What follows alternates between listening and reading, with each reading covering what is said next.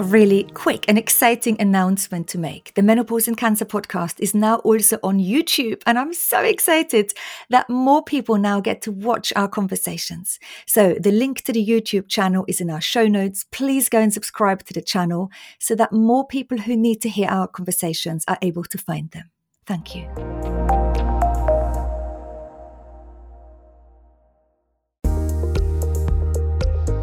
Hello and welcome to the Menopause and Cancer podcast, where we speak with cancer survivors and patients and menopause experts, specialists, to help us find solutions to our symptoms, but also lots of ideas to improve our health.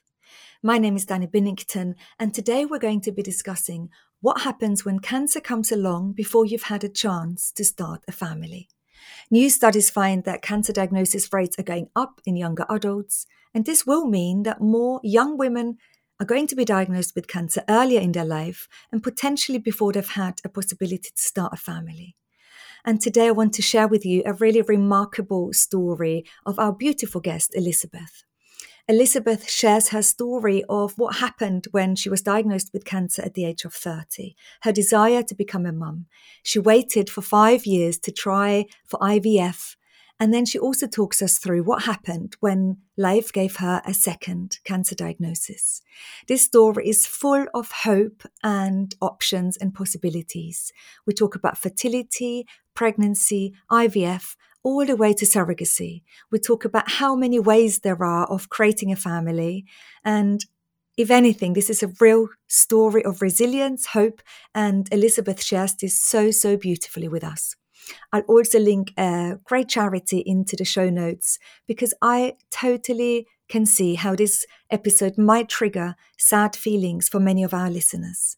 Please do reach out and talk to someone if you're feeling affected.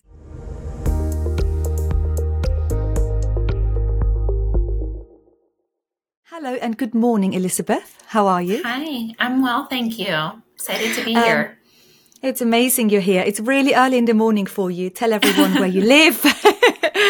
Where are you based? So I'm based in New Jersey in the United States, and it is early, but I'm a morning person, so happy to be here. Thank you. And you reached out to me with an incredible story. Tell me how you found me or the podcast or how that connection was established, because we haven't actually met in person. Yeah. I know. It's really nice to see you on the screen. And essentially, I was diagnosed with breast cancer 8 years ago and then had a recurrence. And we can get into more of that. But the second recurrence, I was in an induced menopause and was having a more difficult time with it, and just sort of took to the internet and Instagram to find information about it, which I think someone had actually shared had reshared your podcast. And as I looked at each of the titles, it was as if every single one of them was speaking to what I've been feeling through this journey. And I'm young, I'm 38 years old, and to feel as if there was a community of people both asking the questions, but then a community of people who had answers to help really felt just really empowering and wonderful. And so I reached out to connect with you, one, because I was just so grateful that there was a platform for education and awareness around this, but then two, hoping that, there's some uniqueness to my story. And I hope that I can help someone else in the same way that I felt helped by the people who've joined in the past. We're going to talk about the urge and the yearning to become a mummy post breast cancer or cancer diagnosis. And I know there are so many people on our podcast every single week who've been diagnosed young. We know the statistics of early diagnosis is rising. Doctors can't really quite understand why, but there are more younger and younger women diagnosed with breast cancer or cancer in general. And it's scary and worrying. And at the same time, we've got to live our lives, right? And we can't live our lives always worrying what might happen next. You were 30. Mm-hmm. And you found a lump. I did. Tell me more about that time in your life. Were you in a relationship? Were you on your own? What happened then? It's interesting. I was just turning 30. I had thrown myself a birthday party. I was single. I had just sort of purchased my first apartment on my own. I had been out of a breakup and I was feeling wonderful, right? Like I didn't feel sick. I think this is kind of a common story among a lot of people that you talk to. You feel super healthy. You're achieving your goals. I was in grad school. I had just landed my dream job. And I did feel a lump, and my first instinct was that I wanted to ignore it. And, I knew I couldn't. And, it very quickly materialized to, a mammogram, a biopsy, and then the diagnosis of an estrogen positive breast cancer. And it was scary because at the time, the doctor standing in front of me had kind of really quickly said, you're going to need chemotherapy, a mastectomy, and really immediately. And I actually ended up getting a second opinion. And it obviously still was cancer. That wasn't what we were questioning, but the treatment plan ended up changing for me. So they had said, let's do the surgery first. And let's also talk about fertility options, which the first doctor hadn't brought up to me. And then let's test the tumor to make a determination on whether you need chemotherapy or not. And it turned out that I actually didn't. The onco level, it's called, was of a certain level that I actually didn't need the chemotherapy. So it was at this moment that I realized, wow, like personalized patient care, where they're putting the patient at the forefront and really asking questions about what's important to you and your future, was really what was going to be important in my journey. And so when they talked to me about harvesting my eggs, as someone at 30 who was single and really wasn't sure what the future was going to look like for me, I was so grateful for that moment that they had really offered that to me.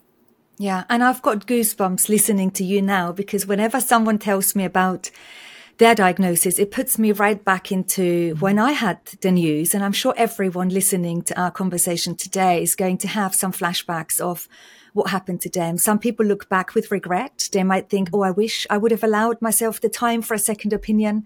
I certainly do. I definitely didn't have the calm or the guidance. We did go for a second opinion, but actually my second opinion was even more of a rush. Let's do more. Let's be more, let's take all of the lymph nodes. And it was maybe more drastic looking back than it would have been if I had gone with my first opinion. And so looking back, I think, gosh, I wish I would have had time. Everyone, a lot of people, looking back, you think I could have had a couple of weeks to decide and really get my head round. But I wanted to get rid of my tumor so quickly, like immediately. Mm-hmm. If someone had said, we can do it tomorrow, I take your left arm for it, I would have said, there you go for it. Mm-hmm. And so, there are these feelings, isn't it? Get rid, get started. And at the same time, your life would have been totally different if you hadn't gone through that process. And how amazing it worked for you like that. Yeah, I feel really lucky. I didn't have the sound mind to do it. It was actually my sister who said, like, take a second here. Why don't you go have some more conversations, which I'm really grateful for. And obviously because, I know we're going to talk more about this too, just this piece around being able to harvest my eggs, ended up not even knowing impacting this whole story, almost 10 years of my life in such a way. Yeah. Hey, thanks for listening to this episode. 73% of people who listen to my podcast haven't yet clicked the follow button on their podcast player. I want these conversations to reach as many women as possible who might need it. So if you've ever enjoyed this podcast, please hit the follow button now. And so you then had surgery first, and yes, you harvested your eggs. Like, can you talk us through that process a bit? Sure. But before you do, I just want to say to anyone listening who might have not had the chance, there are helplines out there. There are charities out there who help with that. And I will put some into the show notes because I know this topic is so sensitive. And I know some people would have embarked on their treatment and they would have not had that opportunity. But I also know all of us will probably guide other people, and often young people, through these journeys. We're talking about our journeys perhaps. And so maybe this information can help us talk about it to someone else and help them, like your sister helped you, to say, take a moment, maybe get a second opinion, talk about your fertility and your options. What happens when you harvest your eggs just being diagnosed with cancer? Yeah, it's a really good question. I can remember sitting down across from the fertility doctor and saying, okay, we're going to do this. And she started to explain it. And the cancer hospital had a fertility specialist and then the actual fertility doctor. And what I noticed, and it's going to get at your earlier point, I said to the person, I know that there's so many different ways to make a family. Like, this is one avenue. I'm going to try my best to have a family the way that I understand one to be, but I just know that there's so many different ways. And I think having that mindset really helped me enter this path forward of, okay, we're going to take the medications to go through IVF, harvest my eggs. I didn't have a partner. And so there wasn't the conversation around fertilizing those eggs. It was, let's try to do this. Let's try to do it quickly, right? So that we can continue to move on with your treatment plan. And so they harvested the eggs after the medication. I had a single mastectomy and reconstruction surgery. And then I started tamoxifen. And the way all of it had been explained to me was, we want to keep you as safe as possible. And tamoxifen, you really should be on in a 10-year window.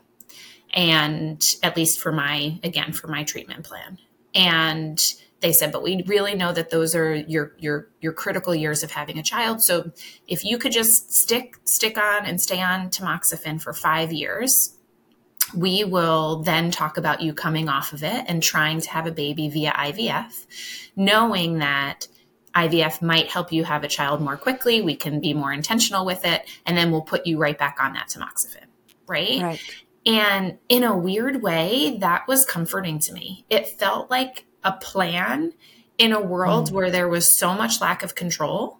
And then as someone who was single, looking for, a partner and someone to have kids with, it took all the pressure off. It was like, oh, okay, for 5 years, having a child is off the table. And so why don't I just focus on, dating and getting to know people, right? Like that pressure, that biological clock that women face all of a sudden was taken from me. And the silver lining was it was okay. Like that's off the table. Yeah. And I guess you had enough to deal with because let's face it, dating, maybe entering sexual relationships after a cancer diagnosis, after a single mastectomy with a reconstruction is difficult, right? Like it's not like you're a normal woman in her early 30s. You have so much baggage in a way to bring into relationships. Were you open about your experiences of cancer when you met people, or did you try and pretend almost that you're like any normal 30-something-year-old? Yeah, it's such a good question. And I can remember that feeling of just, this wasn't what my 30s was supposed to be, right? Like I was just supposed to be at the beach. It was different. And I remember that first time when I made my dating profile, on an online app, after cancer and trying to get back out there, thinking how much did I want to be? How transparent and open did I want to be? And I realized, I wasn't going to withhold this information. It wasn't going to be, in my tagline, but it was going to be that something that I was going to talk about because it's a part of me. It's a part of my journey. I didn't do anything wrong, right? Like it wasn't. And I figured if someone couldn't understand that, who was starting to get to know me, then they probably weren't going to be someone that I wanted in my life. And, I was fortunate to enter a relationship, a couple years after. And I remember that first moment in sharing this information and he was just mind boggled that it would ever be something that I was nervous about saying, but as a woman whose appearance had changed and had reconstruction, those things are just top of mind, of course. Of course they are. In a way, it's good to have a plan, isn't it? I remember in the early days before my treatment plan was put together for me, that was the worst time. Once you embark on a plan, however difficult it is, whether people rock up to chemo every week, every 3 weeks, whether it's surgery and then long-term endocrine treatment, to have a plan seems reassuring. Mm. It also means, though, you're waiting constantly. I feel with a plan comes the waiting game, because a plan has a beginning and an end, and there is a middle bit, and there is a bit. Does the plan work? Is it sustainable to stay on this plan? Does it need to change? And I feel like as soon as we embark on that plan, there is a bit of a wait. Did you have that feeling of, I'm going to have to wait for 5 years now? Or how did that feel to you? Oh my gosh, waiting has been the theme. I didn't know, but waiting has been the theme of the last 8 years now. I didn't realize all that was going to happen, but yeah, I mean, for sure. But it also took on a different meaning, like a recognition that there is a waiting game. And sort of my mantra has been, you have to show up for the life that you have in front of you and not the one you thought you'd have. And I realized you can kind of sit here and be like, oh my goodness, everyone's getting married, everyone's having babies, like this was supposed to be me. Or you could say, what can I do for myself in this time of waiting, right? Like recognizing it is a period of waiting, but there's ways in which you can make that time richer for yourself. And I chose to say, well, I'll focus on my career. I'll be the best aunt that I can be. I will be a godmother and friend to these little babies that are coming into the world. And when I look back at all of the time, I think how lucky I am to have had these unique relationships with the children in my life, being completely child-free. And also just that ability to, again, focus on me and learn about myself. I've done a lot of therapy and self-reflection through this journey. And as an individual grew, just continue to grow. And so that's how I've chosen it. Listen, it's not to say that it's been easy, right? There's certainly days that are super frustrating and you just wonder, how come sometimes it's so seemingly easy. On the other side. Right. But we also know that that's not true. Everyone's got, a period of waiting in their life. It just looks different. But it comes with a time where you mourn what you thought your future would look like. And think that is maybe true for all of us, whether people want to have children or not, whether even if we don't have big grand plans, as soon as your life changes and makes such a big detour, like a cancer diagnosis takes us on such a big detour, I definitely had this mourning of what I thought my life should be like. And even now, 10 years on, I sometimes mourn the carefreeness that life brought with it before my cancer diagnosis. And I haven't ever gotten back to that really super relaxed carefreeness. It's been different. Yeah. And then we mourn for things we've lost, relationships change and we lose breasts and we lose body parts and whatever hair and whatever it is that we lose. So there's a lot of loss.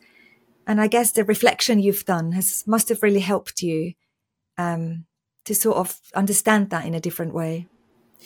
Yeah. And, I think too, the second cancer diagnosis has really made me reflective of the journey and the loss, right? So whether it was... Hold your horses. Okay. Let's talk everyone through this. Okay. The 5 years came.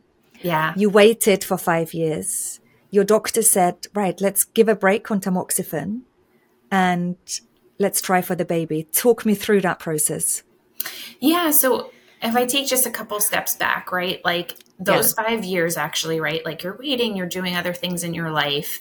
And I just was like, I think we're getting close to these 5 years, right? And so to give a current snapshot of where I was in my life, I had, again, out of a different breakup. And I had always imagined this year as being like, you get to come off tamoxifen, you get to try to have a baby. And that also came along with, I'll be married by then. I'll have met the person that I'm going to be with, right? And I realized that this plan that we speak of is hilarious, right? Because it's not really a plan. Like it's a loose, situation that we're trying to follow. But I started to get this thought where, I wonder if this is something that I should pursue on my own, right? Like if I really want a child, that's the number one thing. Should I think about having a child on my own? And it also just happened to be 2020. So there was nothing else going on, right? There was not, it was a global pandemic. I was living by myself. We took, isolation very seriously in my family. So I went from having this huge, I have a very big family, very close. We live together, live within, very close driving distance in the same state together. And we went from seeing each other all the time to all of us just being in these small pods. And so I was alone, and I really started to look this thing in the face of like, this is it. This could be your life, right? Like you can do this on your own. You can do a global pandemic on your own. You can navigate this. Would you consider kind of having this baby on your own? And the wheels started turning. I wanted to wait another year to kind of have the world stabilize before thinking about bringing a child into the world. So I celebrated 6 years of no evidence of disease. And then I said, I'll give myself one last fun summer, right? Like pick a donor, right? Like start to talk to my fertility doctor, which is what I was doing. I was doing all the steps of giving myself enough time to kind of go through this process, but also getting really excited about it and telling my family about it. And so I chose a donor. I fertilized my eggs, and I went through that process, right? Like and it was really empowering as a single woman deciding I'm going to have a baby, single mom by choice. I was starting to talk to other single moms by choice. I felt healthy. And I had an embryo transfer in December of 2021. And I found out that I was pregnant. But then just a few days after that, found out that it was an ectopic pregnancy. And obviously this was devastating, right? Like it did honestly bring me back to being diagnosed in the sense of just lack of control of what a result can bring. And,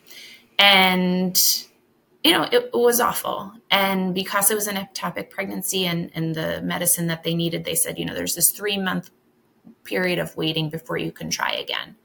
And it was again like, okay, here's this waiting game, right? But before you go into that next waiting game and that sort of second 6 years of planning and hoping, 6 years of waiting for this chance of having that embryo transfer were shattered, right? It's such a heartbreak, such a heartbreak. Yeah. I mean, that was, in a way, and I've shared this. I have a wonderful oncologist, and I've shared this with her. Like, in a way, like finding out that I wasn't pregnant was harder than finding out that I had cancer. Yeah. It just felt,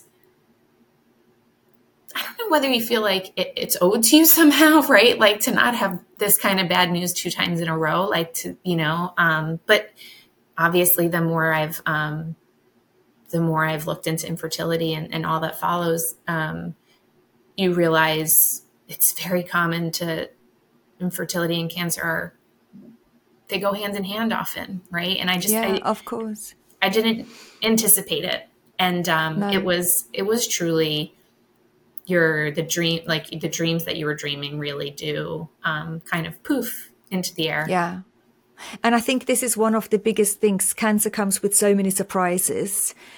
And it's good that we don't know all of them, because some happen to us and some don't. Infertility happens to some and not others. Some are put into chemically induced menopause for 10 years. They've got no Scooby-Doo when that happens, and that it might go on for such a long time and that there's so little support. We don't know what long-term side effects are going to really impact on us.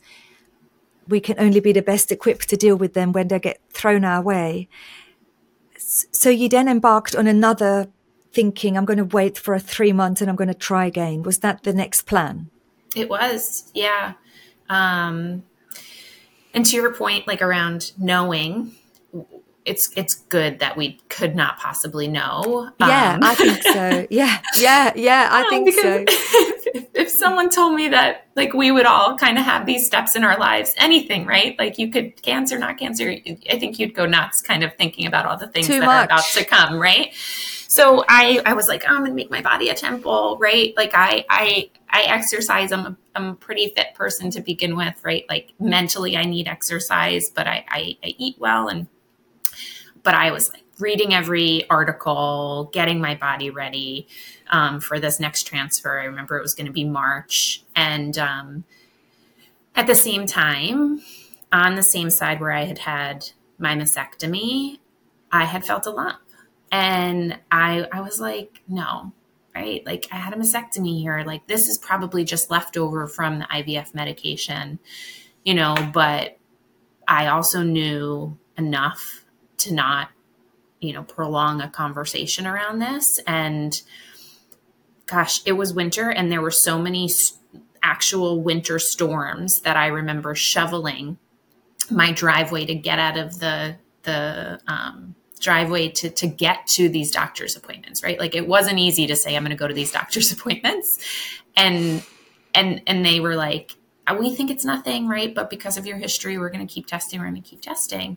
And, 1 month after finding out that I wasn't going to carry this baby, I was also finding out that I was being re-diagnosed with breast cancer, which was a shock. Yeah. I interviewed for a job that day at my company, and I knew I was going to get the results, and it was virtual, right? Like, we do everything on Zoom. And I remember thinking, I finished the interview. I was like, that went great. Okay, awesome. Now I just need to hear from the doctors. Yeah. They're going to tell me everything's fine. Like, it was so out of, I really didn't think that I was going to be re-diagnosed. Yeah. It wasn't possible to believe. Yeah. It wasn't possible to believe. And then you have to get your head round the disbelief. Yeah. And embodying that reality and what that meant. Yeah. I'm so sorry, because I feel so engaged and emotionally attached to every single listener of ours. I really do. All the stories I have sent in to us, my own story, my family's story. I feel there is so much pain and suffering in this world with young people, with our hopes and dreams. And we show up so much and we do our best and we try so hard. And yet life can be so cruel. Yeah. Yeah. I mean, how you then managed to go from then to today, where you feel so brave to even speak to me about all of your experiences. I don't know, where has your strength come from to deal with that double whammy? And what was the plan? The next plan? Was there another plan? There's always a plan, right? Like, I reframe things constantly, for better or for worse. And an exercise that I've tried with therapy is actually to, like, sit in the yuck sometimes, because maybe sometimes I move on from it too quickly. I quickly reframe, but in the same conversation that my doctor was letting me know that this was cancer. And the good news is, like, likely localized, we'll do a scan, but likely localized. I remember same exact conversation. I said, okay, what does this mean for me being a mom? And it was there that she first said to me, have you ever thought about surrogacy? Would you consider surrogacy? And just like, IVF was introduced to me at age 30 as something you'd have to do, I sort of heard those words as the same thing, like, okay. All right. Like, okay, there's probably lots of benefits to not getting pregnant. Right. And I couldn't handle thinking about that just yet. Right. So yeah. And my doctor was so great. She was like, you're probably going to have a lot of questions. It's a Friday afternoon. If anything happens, like, call me. Right. She's the best person in the world. We've had this relationship now, right, for 7 years at this point. And, over the weekend I called her and I said, okay, I thought I was okay, but I need you to walk me down, like, the worst case scenario. Like, I need to hear what happens if this is all over my body. What happens, right? Like, walk me through what happens. And she did, which, I needed that. Maybe not everyone is going to handle it differently, but I needed to kind of hear, what are my options if this goes fabulously well? And what are my options if this goes, horribly, or in the worst way that we can imagine? Yeah. Because, this word plan keeps coming up in this conversation, right? Because then I could wrap my head around it, and I could think about what is the plan that I can build into the situation that I'm facing. Personally, I never dared to ask the questions, what if anything doesn't go to our first plan, because I was so worried of the answers. Mm-hmm. But what happened for me then, my mind was making up the worst case answers, and they probably were much worse than what my doctors would ever told me. And so I was making up all these monster scenarios for a long time in my head. So I think you're amazing for asking the worst case scenario question. And it just shows that we're all so different in how we navigate these life traumas. Yeah. I think you're stronger because I had one weekend, not even a weekend. I had one night of those monsters in my head. And I was like, no way, somebody's got to talk facts to me, because it felt too wild to continue to imagine, Yeah. That's a really good description. It was wild thoughts we have sometimes. So then your treatment for that secondary or second diagnosis, local recurrence. Yeah. So I had another surgery, same side, really not that invasive, honestly, because it was small. It hadn't spread, right? Like, we did tests, we got all that good news, removed it. Healing was pretty seamless, actually. And in this time, they said, you'll have radiation, and then we'll do the Lupron shot, injections, and letrozole at the time to put you, which is I get this wrong all the time. Aromatase inhibitor. Yes. Thank you. To put you into an induced menopause. And at this point, they're like, you're good with surrogacy. Okay. And I said, could I harvest my eggs one more time? And they let me. They said, okay, prior to your radiation starting, we'll give you this window of time to harvest your eggs one more time. And for me, that just felt, like a blessing, just in case, I don't know, like a just in case basket. I felt like the world had given me so many reasons to have a just in case plan or a backup plan. And so I asked, right? Like, I had learned from the first experience, ask questions around what's possible. And so between the surgery and starting my radiation, I harvested my eggs one more time. And then I started my radiation. And simultaneously, I happened to have a friend who was going through IVF, had difficulties, also had a cancer diagnosis, and was exploring kind of both options of surrogacy agencies versus being able to carry one child. And so she had done all the research on agencies. And I was like, oh, you chose that one? And she's like, yeah. I'm like, sounds good. Like, I will take the information. And she was like, there's a really long wait, right? Like, right now, because of COVID, because of just in general, like an increase in people utilizing surrogacy, there's a long wait. It's going to be like at least a year before you're matched.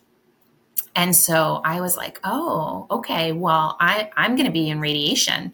So let me talk to them. Let me sign the contract, like get the clock ticking and then start radiation. And I think a lot of people thought I was nuts to kind of try to do both these things in the same like time period. But for me, it was the only way I knew how to feel normal. And feel like, okay, I'm working towards something at the same time as getting my body ready for something too, like to be healed. Yeah. And I'm sure the process of surrogacy and IVF will be very different in different countries and different parts of the world. Yeah. You had your friend sort of guiding you, and it saved you a little bit of research time, right? Although you sound like someone who does a lot of research and asks all of the right questions. Where are you at now with your chemically induced menopause? How does that feel? How long have you been going through this? So it's been about a year and a half, and it's been a journey. So this is one of the periods where I've been grateful for the wait, because of how I just didn't expect this. I didn't expect to feel this way after being put into menopause. I had been on tamoxifen those years, and I didn't have any kind of reaction. I think I was very lucky to that. I volunteer with a cancer hospital where I talk to young women who've been diagnosed, and they have had issues with it, and but I was lucky in that I hadn't, and I felt like that was going to be the case this time, and I just was like, okay, so I'll get hot. Okay, I could deal with getting hot. Like, I'll drink water, right? Like, I was just so naive to what was about to happen to me. And I mentioned I'm very physical. Like, so my joints started hurting. I all of a sudden wasn't sleeping. I was uncomfortable, like vaginal dryness, like it all came at me. And it was just truly shocking to me. Like, this was the shocker more than anything, just of, oh my goodness, how can this be my new normal? I'm 38 years old. This cannot be my life, right? This is where I started to get angry, and frustrated and cry and just, I didn't understand it. I was not my best self. And the breaking point for me was I was hanging out with a friend who has a little 2-year-old. Then I went to go pick her up from the floor, and I didn't have the strength to stand up and pick her up in my arms, like in one swoop. And I was like, I'm supposed to be a single mom by choice. Like, how am I supposed to take care of this future child? And I can't even go down the steps without my feet hurting. I spoke to a lady just this morning who is also in chemically induced menopause, and she said in the morning it hurts her to lift the duvet off her chest. That's how much her fingers and her arms and her body aches. Yeah. And she's also really frustrated. She's also really young, and she's just in a lot of pain. Are you feeling a bit better now? And what have you done to sort of, I overhauled a lot of things, and I also switched up my medication a little bit. So again, like, great. So grateful that I went to my doctor to kind of say, this is happening. I can't sleep. Therefore, I can't exercise. I know exercise is supposed to help, right? And we switched from letrozole to exemestane. And I also started taking gabapentin, which very low dosage, helping me sleep. And those two things were a game changer in giving me just enough sleep to be able to start a routine. And I can remember at that point too. So through my second diagnosis, I decided to stop drinking. And I just wanted to do that. With radiation, I just felt like it would be better if I wasn't drinking alcohol. And then when it was over, I started drinking again that summer. And then both my sisters decided, both because of my history and the more we read about alcohol, they were like, it's not for me. We're going to stop. And I have FOMO often with my sisters. And I was like, well, that doesn't seem fair that you guys are not going to drink. And what? So I was like, okay, I'll also quit, right? Like, it's not good that I'm drinking. So I just was testing the waters. And so I stopped drinking alcohol, and I started to feel really better. It helped my sleep, right? And then I really committed to, because everywhere I read it was about strength training, and walking and moving your body. And so I started a walk a day, and 2 times a week I committed to strength training. And I started this, her name's the Glucose Goddess. She has a framework for having apple cider vinegar and a veggie starter. And like, it was all these things all of a sudden around diet, exercise, and alcohol, and obviously switching my medicine, that I just was like, oh, I'm in a routine. I'm feeling good. Yeah. You had a plan. Elizabeth. You had a plan. I have a quick favor to ask. To help the show keep growing, please click the follow button on your podcast player. It really would mean a lot to me. Thank you. And it's interesting when I speak to women in our programs or workshops, and you have an array of symptoms, like they go around in a circle of menopause, chemically induced menopause, or surgically menopause, and it's sleep, it's the joints, it might be anxiety and the fatigue. And we don't always know, where do we need to start to improve the wheel? For you, it was sleep. And I think it's really important to say that it's going to be different for everyone. Yeah. But it's important to start not thinking, how can I fix all of my issues? But how can I start with one of those symptoms that reoccur every day, so that when I improve this one, it has a positive effect of others. Mm-hmm. And for you, it was, you improved your sleep. It got you out of bed a little bit more energetically. You could then maybe cook for yourself, prepare those veggie starters, move again. And so it's interesting, isn't it? Some people might have to start with getting rid of their joint ache so that they can regain a little bit of an access to exercise again. Yeah. But I think sometimes women think they've got to fix it all to feel better. But what I'd like to say is, it's okay to start with one part, and other pieces often fall into place. Yeah. I mean, you're so spot on. Like, that sleep thing for me was like the linchpin, right? Like, if I could get just a couple more hours of sleep, I felt like I could do just one more thing after that and one more thing after that. And I know I sort of just spoke about it all magically coming together, but it very much was add one more thing, add one more thing. And you've worked hard. Like, I know, because I also really, really changed everything about my life 10 years ago. It's hard, bloody work. You cannot do it with just sitting there and watching lots of Netflix. It won't work. It takes dedication. You need to show up for yourself. You need to almost believe that you are so worth it and treat yourself like a goddess. Like, I am worth it to make really lovely meals for myself. I'm worth it to, I don't know, buy myself nice leggings because I'm going out there every single day.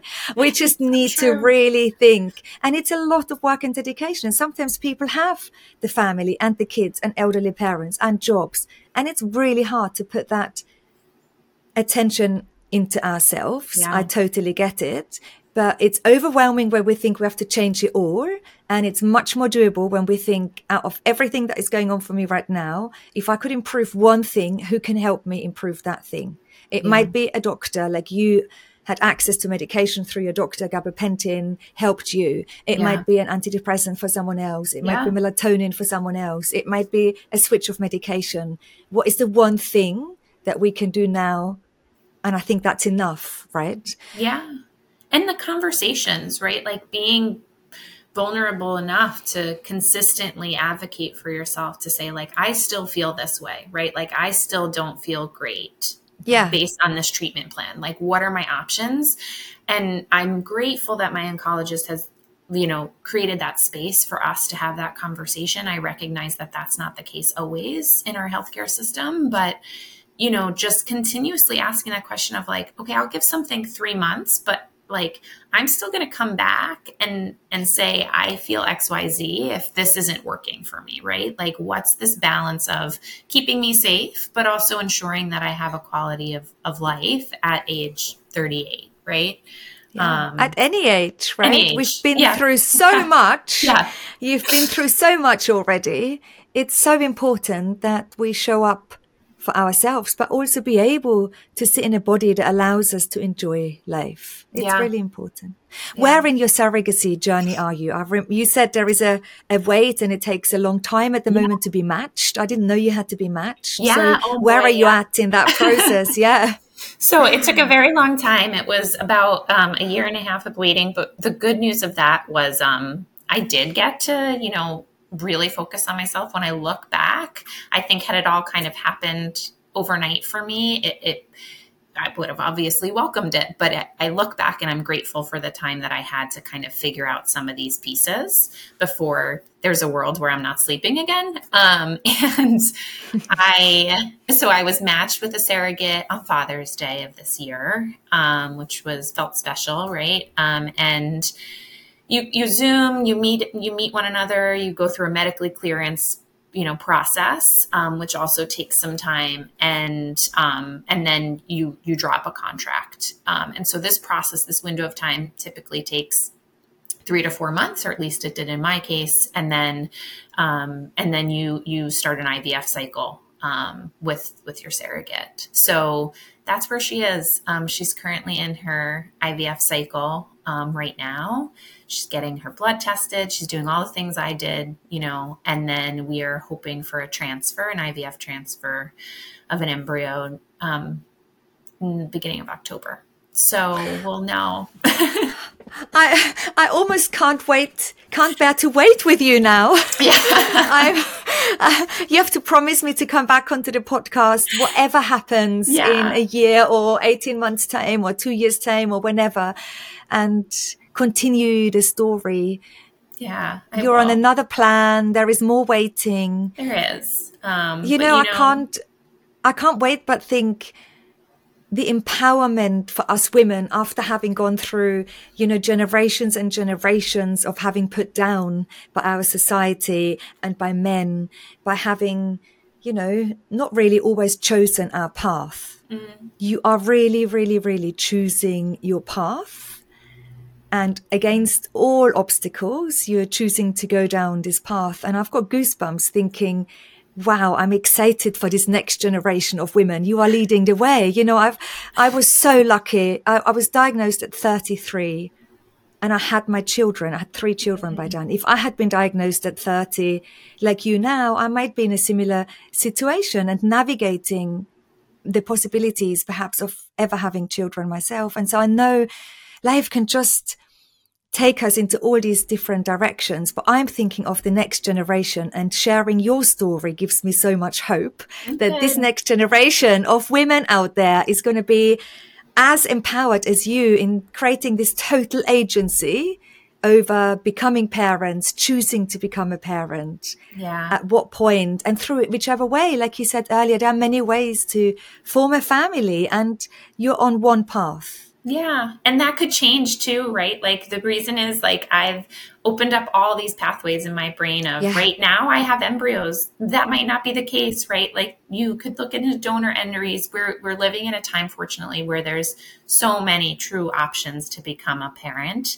And I'm super grateful for the science and people who dedicate themselves to making this a reality. It truly takes a village. Like it gives a new meaning to the village that helps to raise a child, but also that takes a village to bring that child into the world.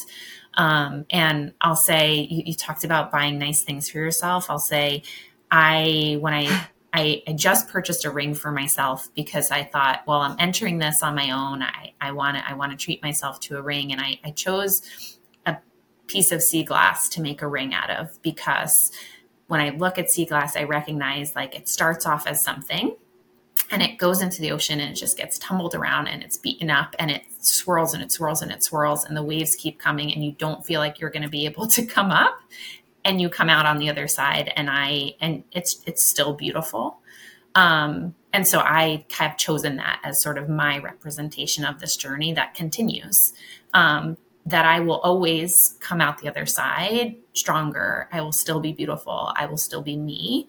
I will just be shaped differently because of the experiences. I've got nothing to add, Elizabeth. That is amazing.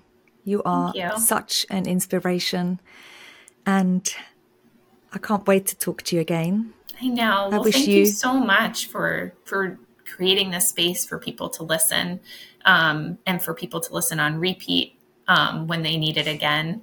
I've really just been absorbing all these episodes. So thank you for the work that you do. Thank you so much for today. You're welcome. I'm so glad we have met. And when you said it takes a village, I always think, wow, if my journey had been different, I would have never met these incredible people. And one of my daughters once said to me, Mummy, would you go back and rather not have the cancer? And when she asked me, I said, yeah, of course, gosh, I'd rather go back and never having had that cancer diagnosis.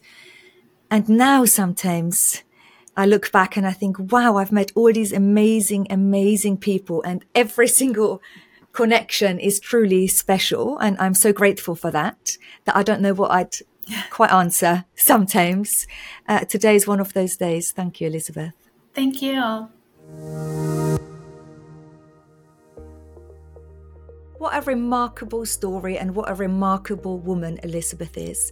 And if you are sitting at home, maybe you're out for your walk, maybe you've joined our walking challenge and you're out there and the leaves are rustling around your feet and you've walked yourself into the autumn and you're thinking, I would also like to share my story on the Menopause and Cancer podcast with Danny, then do reach out to us. I was so touched when Elizabeth reached out to us and when she wanted to share her story. It's a real story of vulnerability, but also hope. And I think that's exactly what I want to discuss here on the podcast. We want to talk about all of the options we have to improve our symptoms, but we know so much more comes with a cancer diagnosis, comes with menopause than just physical symptoms. It is such a big array of mental and emotional impact that this life change has upon us. And I would love to discuss it all with you. So do reach out to us. And if you've been walking for a few weeks with us, then I hope you are really enjoying the walking challenge as much as I do, and as much as I can see people on social media and in our Facebook group popping in and sharing their beautiful pictures of their beautiful walks. I certainly feel stronger already. I feel I'm really boosting my immune system this autumn by being out there more. It's giving me a real grounding feeling. I just love watching the seasons change. And in fact, I'm looking out the window now and I just think, when I look at nature and when I look at trees, this is kind of like what sums up my experience of menopause after cancer for me. Nothing ever stays the same. Everything is transient. Like at the moment, the trees are almost bare of leaves and they're definitely heading towards that direction. And then everything is going to calm down. The world is going to start to go to sleep until it wakes up again in spring. And this is kind of like the cycle I feel I go through when I manage my symptoms, when I'm sometimes more engaged and sometimes less engaged in how I'm managing my menopause since my oophorectomy and since my cancer diagnosis. And so reach out to us if you want to come onto the podcast, but also I hope you're really enjoying the walk, and I hope you also felt as moved by today's episode as I was. And thank you again, Elizabeth, for joining us.